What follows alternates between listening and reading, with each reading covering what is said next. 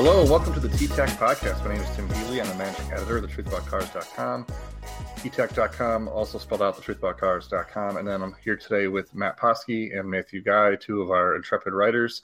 We're going to be talking about Mazda, Honda, Tesla, Ford, and more today. We're talking about price cuts, EVs, future strategy for Mazda, and fuel cells for Honda. So how are you guys doing today?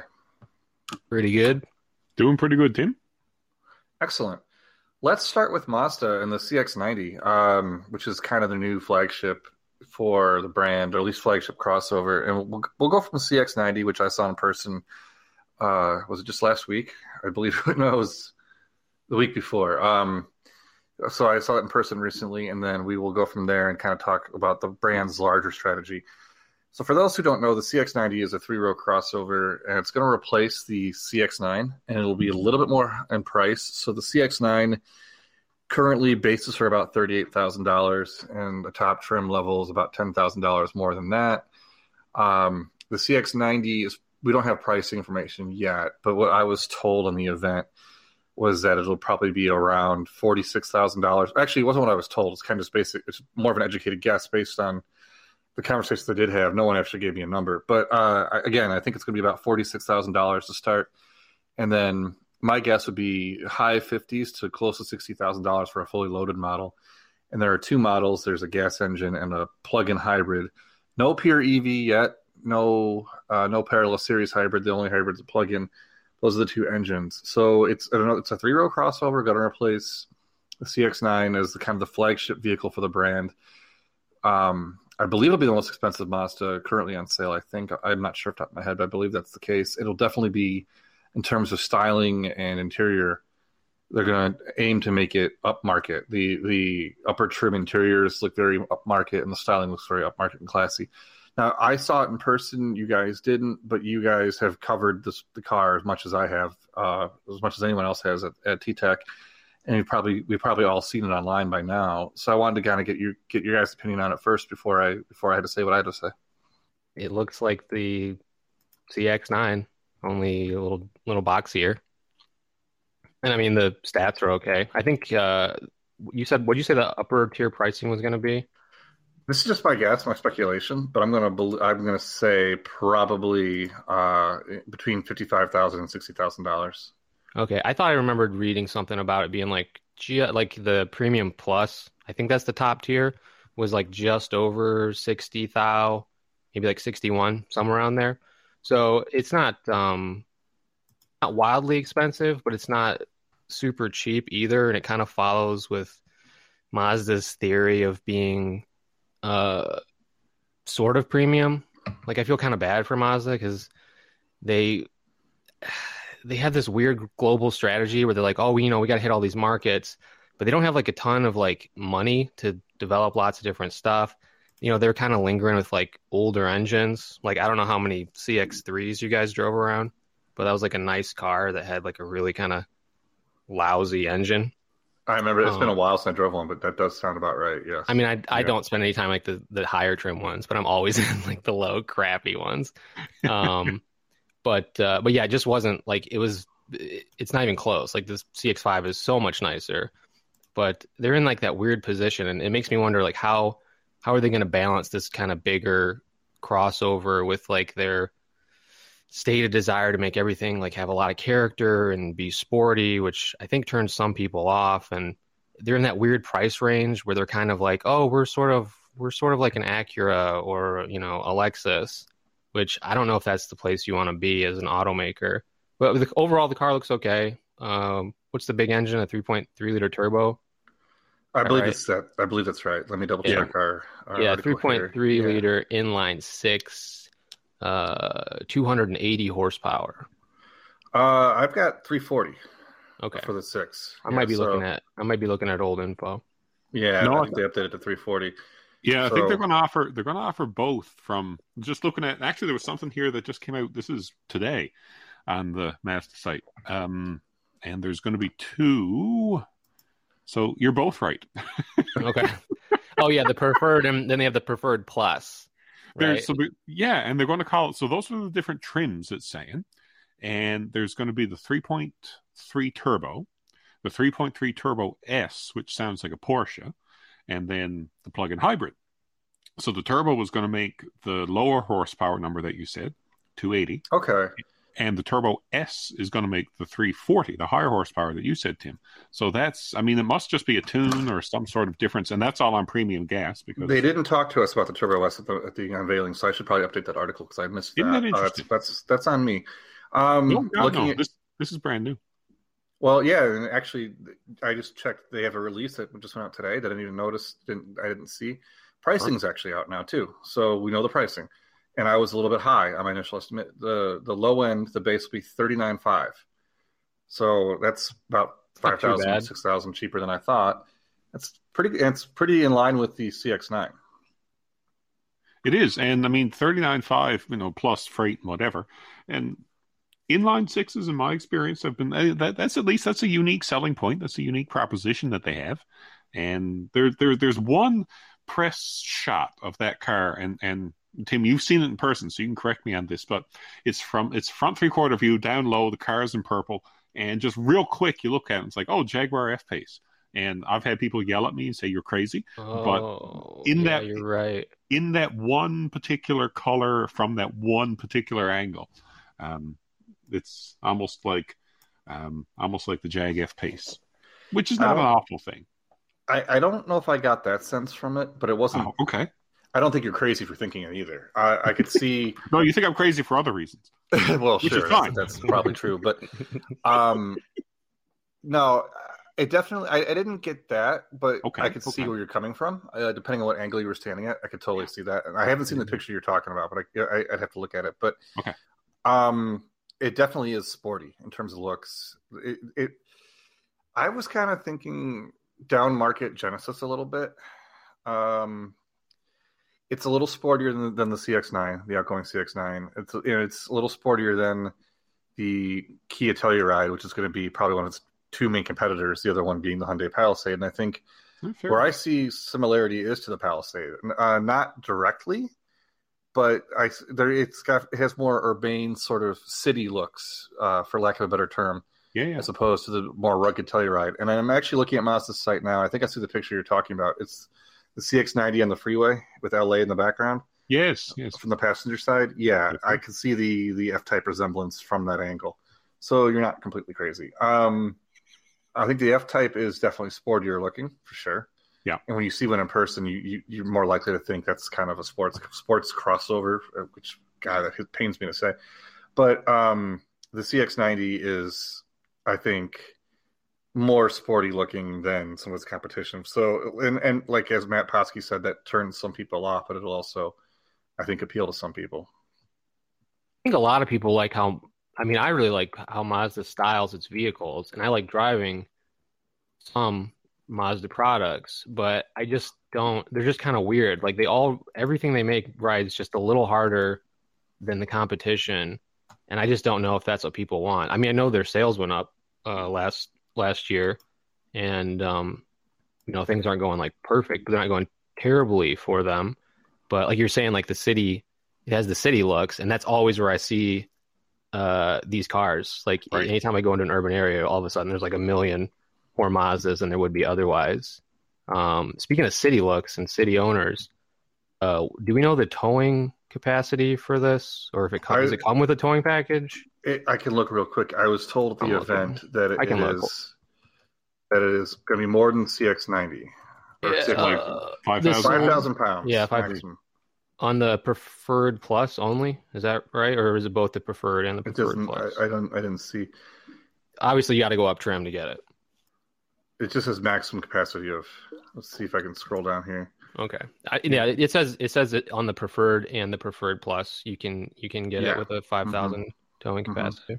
That sounds about right. That's not bad.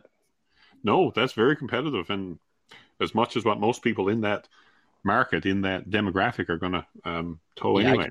I can't imagine. I don't think I've ever seen a Mazda that wasn't like an old beat up something that someone had to have for their only car. So towing anything ever. Yeah, that's true. That's true. Like a 20-year-old like Mazda 3 maybe. Something, yes. All box. with a with a very sketchily installed hitch. Yep. Yeah. Right? Not a chicken wire.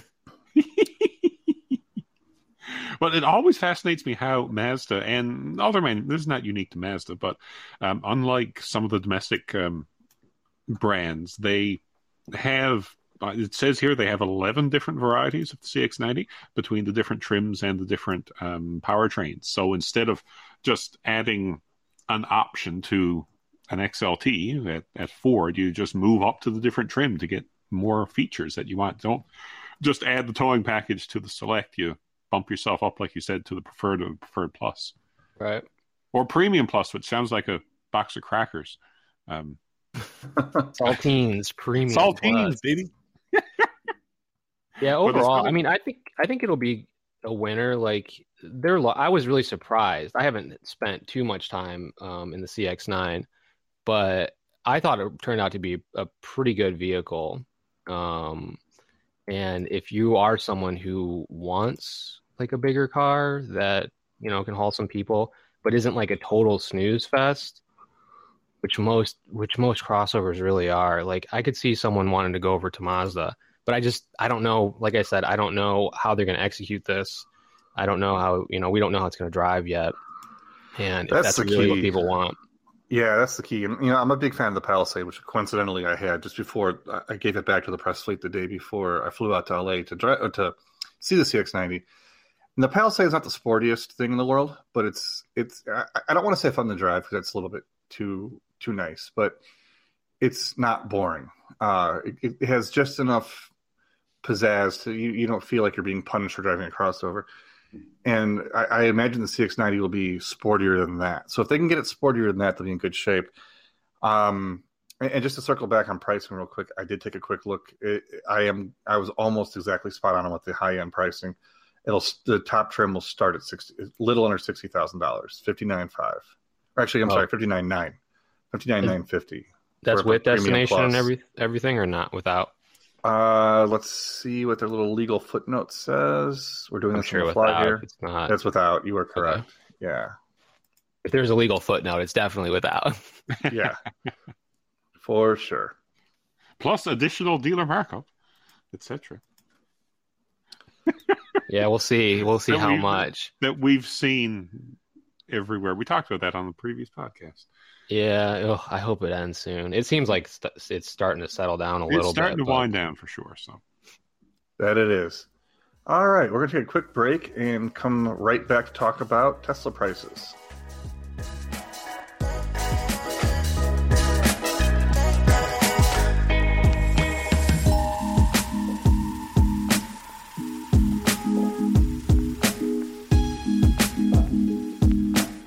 And we're back here in the TTAC podcast. My name is Tim Healy, the managing editor of TTAC, along with Matthew Guy and Matt Poskey, two of our team.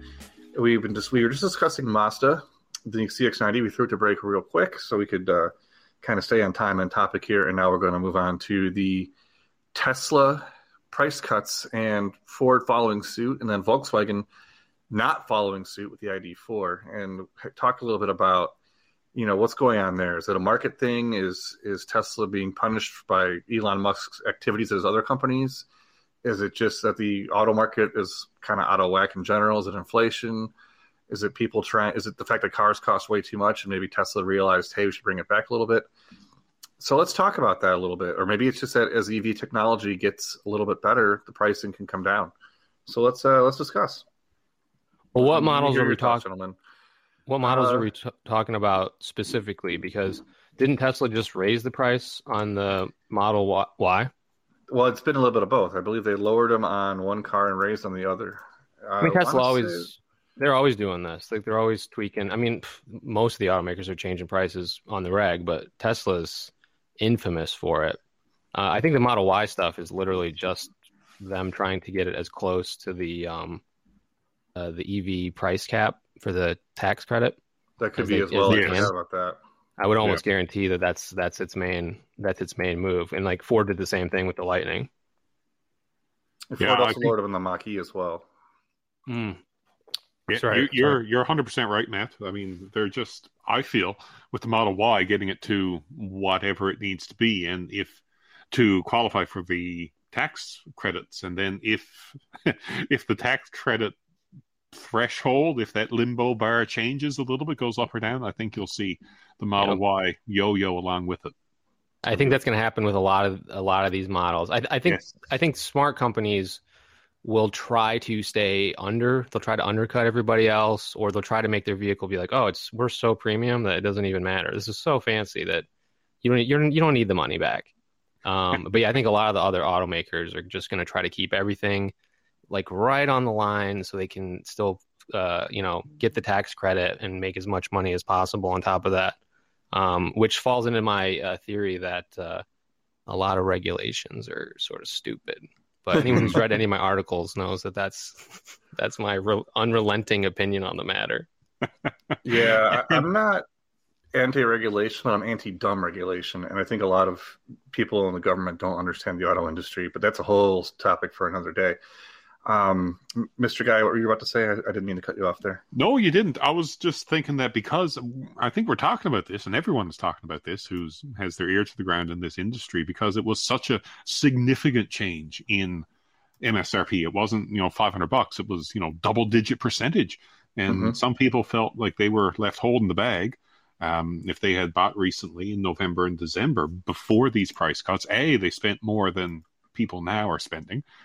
B, their resale value might have gone down a little bit. They were at CarMax. I think it was CarMax. Pretty sure it was not Carvana. They wholesale chopped many thousands of dollars off the used ones that they had because suddenly their used was more than a new, right? So it had butterfly repercussions across a whole bunch of different areas. I didn't think butterfly effect was something we'd be talking about today, but that's a good reference. Just to clarify what it was earlier, the Model Y prices were increased, but Model 3 were cut. Right. So the cheaper entry-level EV, with entry-level being a bit of a misnomer there, because even the Model 3 is not that inexpensive relatively to non-EVs, but that was where the price cuts were. I also think that the industry doesn't really know. I mean, we know that like battery prices and material costs are pretty volatile right now, so that probably plays at least some factor. But I think the industry is just kind of thinking like, what exactly can we get away with? Like, how are these things? Like, what's the acceptable like price range? And there's all this kind of hemming and hawing based on availability and what the automakers think they can get away with. And then you have the EV tax credit stuff, which is kind of weirdly up in the air. Like, I mean, the Treasury has issued some guidance, but they're still kind of dragging their feet on other stuff. So it's kind of a weird time if you're trying to find any kind of consistent pricing or trying to project what EV pricing is going to be tomorrow. And like, just like Mr. Guy said, like resale values are kind of all over the place and unpredictable. And I would be if I bought a car from any of these manufacturers and then, they just slash the price all of a sudden, I would be a little bit bitter, I think, as well. Oh, sure. I also wonder too, and I am far from a pricing expert. I've never worked for an OEM, never been that kind of department, didn't do well in economics in college, but I do have to wonder if some of this is also just feeling out what the market is for EVs, not just in terms of materials costs and how much it costs to manufacture the vehicle, which obviously plays a part. Yeah, just what people will tolerate. Exactly, what people will spend. It doesn't take a lot. I think we know by now, kind of, if you're an automaker and you're producing a new Toyota Camry or Honda Accord competitor, a mid-size internal combustion 4-cylinder sedan, you probably have a fairly decent idea of the price range on that within a few $1,000s one way or the other. You know where you'd price it, and maybe you'd price it a little low to undercut your competitors, or price it a little high because maybe it's nicer upscale materials. But the range would be pretty well known. But the Mach-E comes in at a high price. The Tesla stuff comes in. They're in luxury. They're all in luxury car territory, but they're not necessarily luxury cars in terms of the Teslas are kind of there, and the Mach-E sort of the upper trims are pretty nice, but. We're trying to figure out, are these luxury cars? Are they sports cars? Are they kind of more family vehicles, more mainstream? And like you said, I think people just don't yet know where to price them, and then they still have to make up, and they still need to make money based on what it costs to build the cars. And I think it may shake itself out over the next few years. And then, of course, as we just talked about, there are all the extenuating circumstances, the tax credit, supply chain issues, the insanity of the market overall right now. It's not a normal market to begin with, so that makes it even trickier. But I just have to wonder if some of this is just feeling out what would be quote unquote normal pricing, and in 5 years from now, there'll be a range that'll just sort of make sense whenever an automaker comes out with a new EV that's a certain segment. You know what I mean? Just like there is with all the other segments, you kind of have a range in your head, and if a car is priced too high or too low, it doesn't really seem to fit. Whereas with the EVs, I think they're still trying to find their fit. Maybe I'm crazy. That's kind of what I was thinking just in the last few minutes here. No, I think you're right. And also, I mean, a lot of these cars are supposed to eventually supplant like internal combustion variants, but you would expect them to be kind of in line with that pricing too. If that's all going to end up happening, like you can't really be like, well, our base kind of mid-sized sedan, was 35, and then we're going to sell an EV for like $20,000 more. That's not going to work for that company. So I think there's a lot of like trying to find that like middle area, and what kind of customer you have, and like you were saying, like what is going to be the tolerance long term. And I think the way the EV market's been and the way the overall market's been has made that exceptionally hard, because we have, like you said, we have the EV tax credits influence things, and then all the weird supply chain stuff and the wild markups. Like, I mean, the last few years weren't a good benchmark, tool for anything. I've been paying attention to the car market for, when I was in my teens, I didn't really care because all I just cared about was what car was fastest, right? But what car did the best in the car and driver comparative. So I'm not going to talk about my teens, but when I was in my early 20s, I probably started paying attention a little bit to what was going on in the market, right around 20 years old or so. And then, you start kind of getting more and more familiar with it over the years, especially doing this for a living for the past almost 15 years now. Actually, I think it is 15 years. So, where I'm going with this is that this is the second craziest time that I've seen in terms of car pricing, car value, and the other crazy time is pretty obviously the 2008 financial collapse in the bailout era and all that stuff. So, it's just one of those things where nothing feels right or normal. You know what I mean? Yeah. Post bailout, there was a few years there where the market had mostly recovered. We were a little bit down from what it was before, but it was a fairly healthy market in terms of units sold every year. And then the pricing sort of made sense for most cars. There weren't a lot of dealer markups unless you had something crazy like a low production sports car or something like that, or a future collector car. So, there was some normalcy for about, I don't know, from like the early 2010s as the market came out of the whole recession, and then probably right up until COVID. And then it's been crazy again. So I'm kind of hoping that we'll return to what we consider normalcy, which in my view would be 15 to 17 million units sold a year. Pricing, not a lot of average dealer markups, or I'm sorry, what's the not average dealer? What's the A stand for? My brain just blanked on it. But we talk about additional. Additional. Thank you. We talk about it a lot. We once we get to the point where we're not seeing additional dealer markups on relatively normal cars like a Civic Si or something, that'll kind of be another sign of normalcy. And I think the third thing where we can kind of say, oh, well, the used car market or the new car market and used car market is sort of stabilized when new car resale value gets to a point where it's not crazy high or crazy low. You know what I mean? I think we'll start seeing that. I hope this year, but maybe another year or two. We'll see. I think there's an element in here too that we've never seen before of early adoption. I mean, with technology, and back in the 80s, if you were the first man you blocked out a VCR, you paid a lot for it, right? And then you could get a cheap one in a couple of years from now. And in the 90s, you bought a home computer. It was outrageously expensive if you were the first one to get it. Absolutely. And that's not something we've had in cars, not in my lifetime, right? Because, the newest, greatest thing comes out, but at the end of the day, it was still an internal combustion car. Right. Exactly. This isn't, right? That's a really good point. Didn't really reinvent the wheel, but I mean, it was a big deal at the time. And diesel never took off, even before the Volkswagen cheating scandal. Diesel was just never And you can't see me over You're here, right. obviously, because we're all remote. But I was nodding along with you because you're right. We haven't seen EV early adoption, and obviously it's been a thing for a while now. Tesla's been around since the late aughts, so there have been in the Nissan Leaf, the first one. It's been a decade or more since that car came out. So there has been some early Well, I adoption. mean, if you want to go back, like like it has been. EVs have technically been around since like the late 1800s. Well, yeah, if you want to be that persnickety about it. But what I mean is, there hasn't been this big push to have mass manufacturing. Yeah, we're seeing more EV adoption because over the past 3 to 4 or 5 years, it's just they become more and more mainstream. Whereas even 10 years ago, you didn't have a lot of options, and the options you did have didn't have a lot of range, or they were expensive, or both.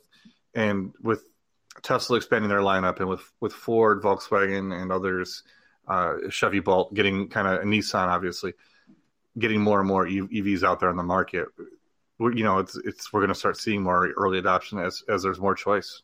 Let's hope so. Yeah, and it's not just more choice too. It's also that some EVs are now more affordable. They're still expensive, most of them, but there's a few more that a well-off buyer can get their hands on, which I don't think was always the case. Absolutely. All right. If you guys don't have any more thoughts on Tesla price cuts and the state of the EV market in general, we'll take a quick break and then move back on to the next topic, which for today we're going to kind of go over Honda's fuel cell strategy and fuel cells in general. And I promise we will not get too techy or nerdy about it. So we'll be right back on the TTAC podcast.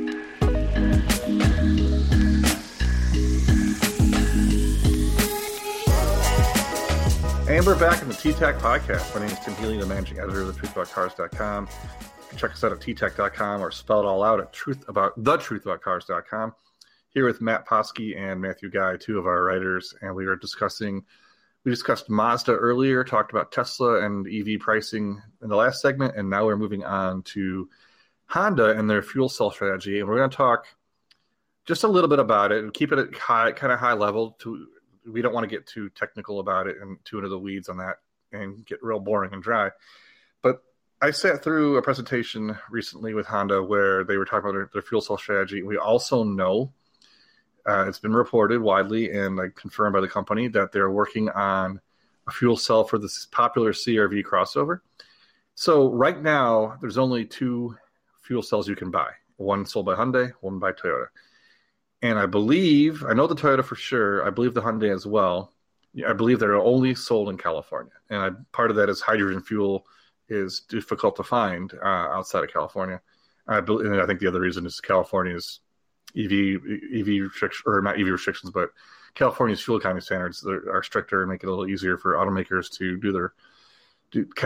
do their not testing, but sort of trial balloons with a new technology in that state. So Honda did have a fuel cell, the Clarity, if you remember, which they stopped selling in 2021.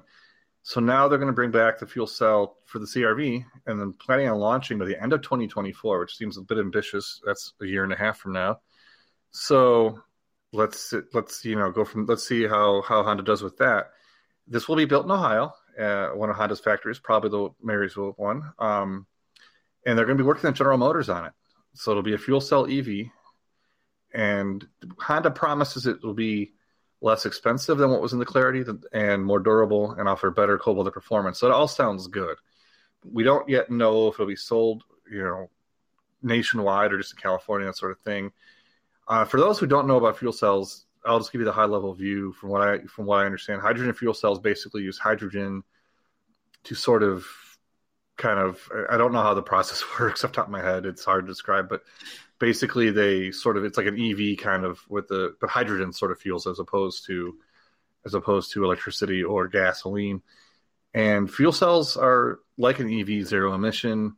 Hydrogen is a very abundant element, obviously. So the thought process is if you can harness hydrogen, it'll be very clean on both the emissions end and the production of materials and resources end. But the problem with that is, for a variety of reasons, hydrogen is just a difficult fuel to work with and expensive, and the range on the fuel cells hasn't been great in terms of range between refueling. So there hasn't been a ton of progress in that area. We know that Hyundai is working on it. Toyota as well. I meant to say Toyota actually because Toyota's Mirai has been kind of the big effort there. So Hyundai and Toyota have been working on for sure, and Toyota's also kind of used as a fallback. We've talked about on TTAC how as a lot of automakers work on EVs, Toyota's sort of like, wait a minute, we're not sure about going all in on EVs, and they've been working on parallel hybrids and plug-in hybrids, and also fuel cells, kind of trying to figure out the best technology going forward for zero emissions and low emissions. So, long story short, it's kind of how fuel cells work, and it's interesting to see Honda joining in with a version of one of its most popular cars. So we'll kind of see how that goes, but. The idea that they're partnering with General Motors is also exciting, and I wanted to kind of pick your guys' brains and see what you guys think about fuel cells as an alternative to both EVs and internal combustion engines. I drove the Clarity one time, and I actually thought it was okay, and I thought it was cool to refuel it with hydrogen because it has that sort of like what I assume refueling a fighter jet is like, where like you have to lock it down. On the cap, and it gets compressed, and then the whole thing gets, ice cold, super cold. But none of this makes sense to me. Like, I get why Japanese companies might want to do fuel cells because they have like a lot of hydrogen fueling stations in Japan. Range is less of an issue there because they don't drive as long of distances. But yeah, the reason like you only see hydrogen cars in California is because California is the only place in the country with a handful of other exceptions that has enough like hydrogen fueling stations like kind of in a nearby area to make it sort of useful, but you could never drive one of those cars cross country. There's just there's not enough stations to fuel it. But I get my description of of how fuel cells work more or less correct. Correct me if I screw anything up. Yeah, guys. it converts the hydrogen into electricity, which thereby propels the cars. I mean, I'm not a chemist, but nor am I. If you couldn't tell, there's an ion exchange, and yeah, electricity is created. And then the only thing that comes out of the tailpipe is water vapor. Exactly, right? And I think whoever figures out storage of hydrogen is going to be the richest person the world has ever seen. Well, that was the Jaguar CEO back in the day. He was complaining that it's not feasible because you lose so much energy just transporting it around. Right? Yeah, you're totally right. If they can figure out how to store it and move it efficiently, bingo. And it's literally the known universe's most abundant element. Yep. So it's not like there's a lack of it, but how do you harness? Like, they know how to harness it, but there's all these additional, and it just goes to show how much additional stuff, for lack of a better term, needs to happen in order for something like this to fuel our vehicles. Yeah, okay, the eggheads and the people who are way smarter than me, they know how to put it into the Clarity that you drove, right? And but there's all that supporting infrastructure and those things that are holding it back. And sometimes the best solution doesn't always win. Look at VHS and Beta 40 years ago, right? Yeah, that's a good example. Right? I didn't know that Beta Max was so much better, and then years after both of them were defunct, someone actually showed me a Betamax tape, and I was like, wow, like this is like noticeably better. Yeah, I never used Beta either. I'm old. It wasn't as convenient. I'm old enough to like remember hearing about it, but we always had a VCR at the house. Us too, right? But sound familiar, Matt? Right? You said, right. It's better, but it's not as convenient. Yeah, sounds everybody like was using VHS. Yeah, it's just like the hydrogen cars won't work if there's a refueling station once like every 700 miles. Like, I don't know if you've seen a map for like the charging stations in the United States, but no. It's basically the coast, the West Coast, and then a handful dotted around the country until you get like to Texas. Wow. Yeah. Now, personally, I would love to see hydrogen work as a technology because it does seem like it would be very environmentally friendly, and it wouldn't be outside the inconvenience of charging or refueling, which hopefully is a problem that can be solved. If you've driven a fuel cell car, Matt, you drove the Clarity. I've driven the Hyundai, the Nexo. I drove the Hyundai Nexo at Oh, I drove Proving that one Grounds. too. Yeah, Yeah, I drove the Nexo, which was okay. A little yeah, busy it was. inside, but Yeah, it's like driving an EV. It very much is like driving an EV, at least in my opinion. yeah, It's very silent, but everything else is normal. Other than the fact there's no engine noise, which you also have with EVs, and it's becoming more and more normal. It doesn't drive. If you didn't know anything about the car, but you knew how to drive, you can hop in and drive it. You put it in drive. It's like anything else. You press a button to start it. It's just like so. The technology wouldn't be hard for consumers to adapt. In fact, in some ways, it'd be easier than charging an EV at home. If you could find a way to have it like a gas station where you can just drive in and fill up. And I think that's the biggest problem with hydrogen is it's just so hard to refuel the dang things. I mean, there are regular gas stations that do have hydrogen, like for lack of a better term, pumps. I mean, it's all right. compressed gas, but they're just not around. But right, they're really few. So like most of the places are, like big refueling stations where like there's like tanker trucks driving in and out all day. And it's like, I don't think the lady, getting her groceries at Whole Foods is going to want to drive, deep into, what's effectively like a natural gas kind of plant looking place to refuel her car. That's a good point. And yeah, that's the, convenience is a big part of owning a car. I mean, people who aren't gearheads, and even sometimes when you are a gearhead, you just want to get in the car and get to where you're going. That's it. Right. And I don't want to have to, wait or whatever. So hydrogen has that advantage over right now, electricity as well, because it can be topped off much more quickly than it's not going to take however many minutes, right? Right. Yeah. And I actually have a story. Yeah. What's that? Well, I actually have a story that I need to actually get published, and it's just been on the back burner because there's other stuff I have to do more first. But I spoke to an EV expert, an automotive journalist who knows EVs inside and out. I had a complaint last summer when I was testing one of the EV test cars that it's just I didn't understand why there's not more charging stations, and I didn't understand why big oil companies aren't seeing a market opportunity. And maybe we could talk about this in our next episode, but I didn't understand why Shell and ExxonMobil and all those aren't working on charging stations, especially with the fact that it takes a little bit longer for an EV to charge, and you go in and they make their money in convenience sales. So you can go in and get a snack or whatever. And we'll talk about that more in the future, but it is kind of interesting why there hasn't been more of an effort. And part of it is convenience, right? You just want to get in the car and go. Mm-hmm. And to me, it's really interesting that there hasn't been more of that effort to get, more EV charging stations or more hydrogen fuel cell stations around. And I don't know if it's just inertia or money or what. It's very interesting to me that there hasn't been more of an effort for that. Yeah.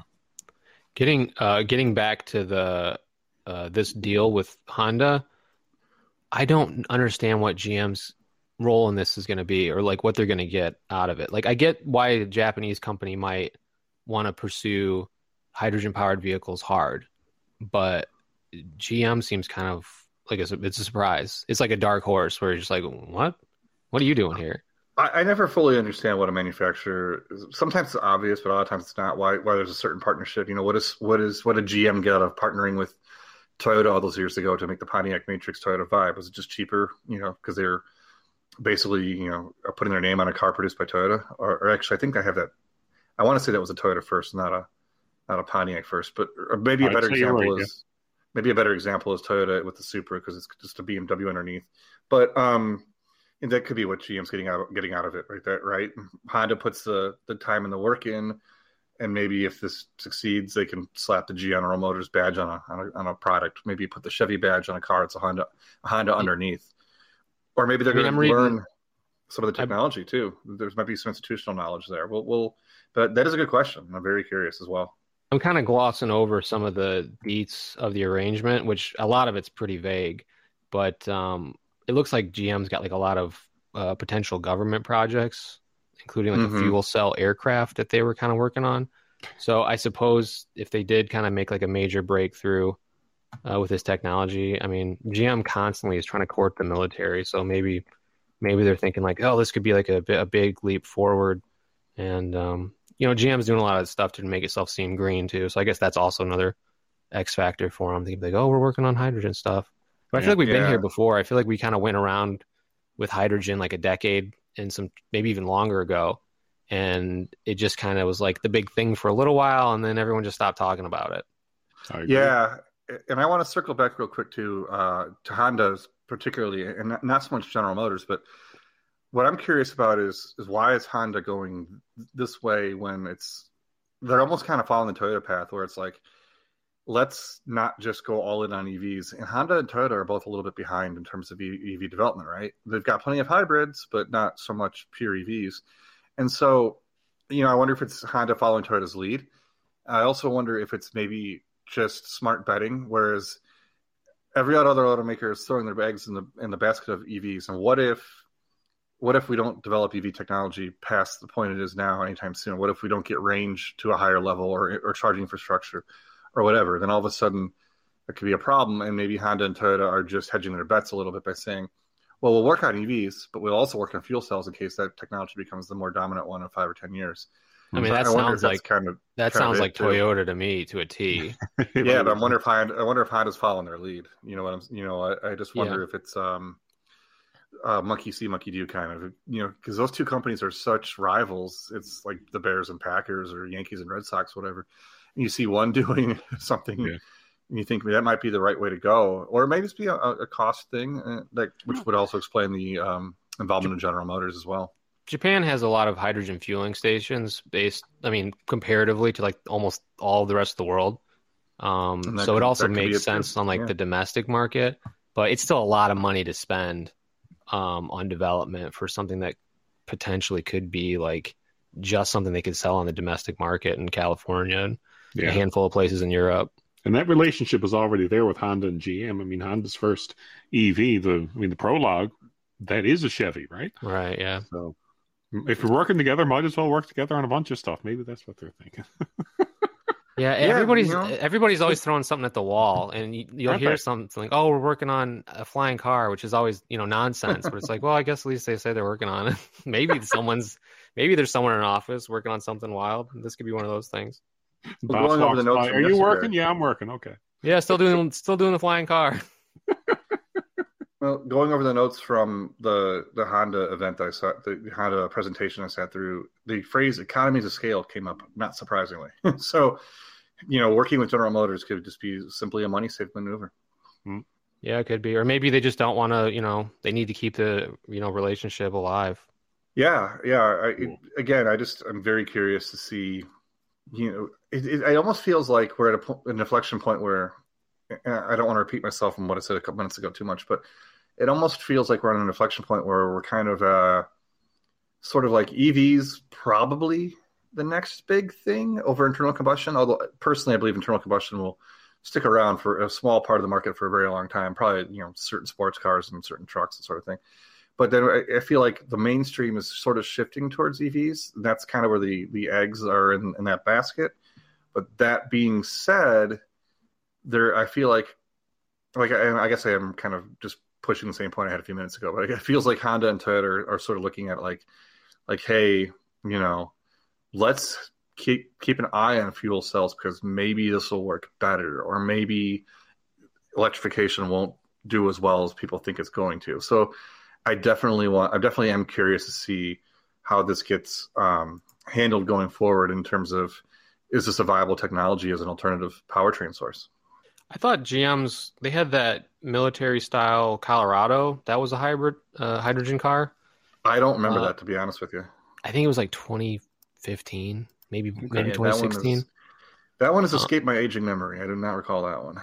But I mean, the kind of things they were promising were like, it gives us the ability to potentially store like a lot of fuel. Because I guess ideally the hydrogen can be compressed down and you can move a lot of it easily. Right. I don't know. I'm sure it's extremely volatile and stuff, but I think there are, based on what I remember them talking about, there are kind of like advantages that are allegedly specific to hydrogen. And if like you said, like if EVs don't really blow up and everyone isn't on board, or the technology kind of doesn't progress like everyone's expecting it to, I mean, a major breakthrough in hydrogen could be a game changer. Yeah, and they had that Colorado, or they had with the U.S. Army at least. Yeah, Equinox. They had some Equinox, like about 100 of them, like back in 06. Oh, I don't even remember those. Eons ago, right? And that's so. I mean, they've been working on this forever, right? Boss has been walking past the office for 20 years. And they're still working on it, boss. Yep, don't worry. Yeah. So on that note, we'll wrap it up for today, and we'll come back. The next TTAC podcast will be at some point after the Chicago Auto Show, so look for it in mid to late February. We will have probably a guest. I'm hoping to have a guest on who is familiar with the local market as well as the greater industry, and we'll be discussing the Chicago Auto Show and looking forward to New York as well.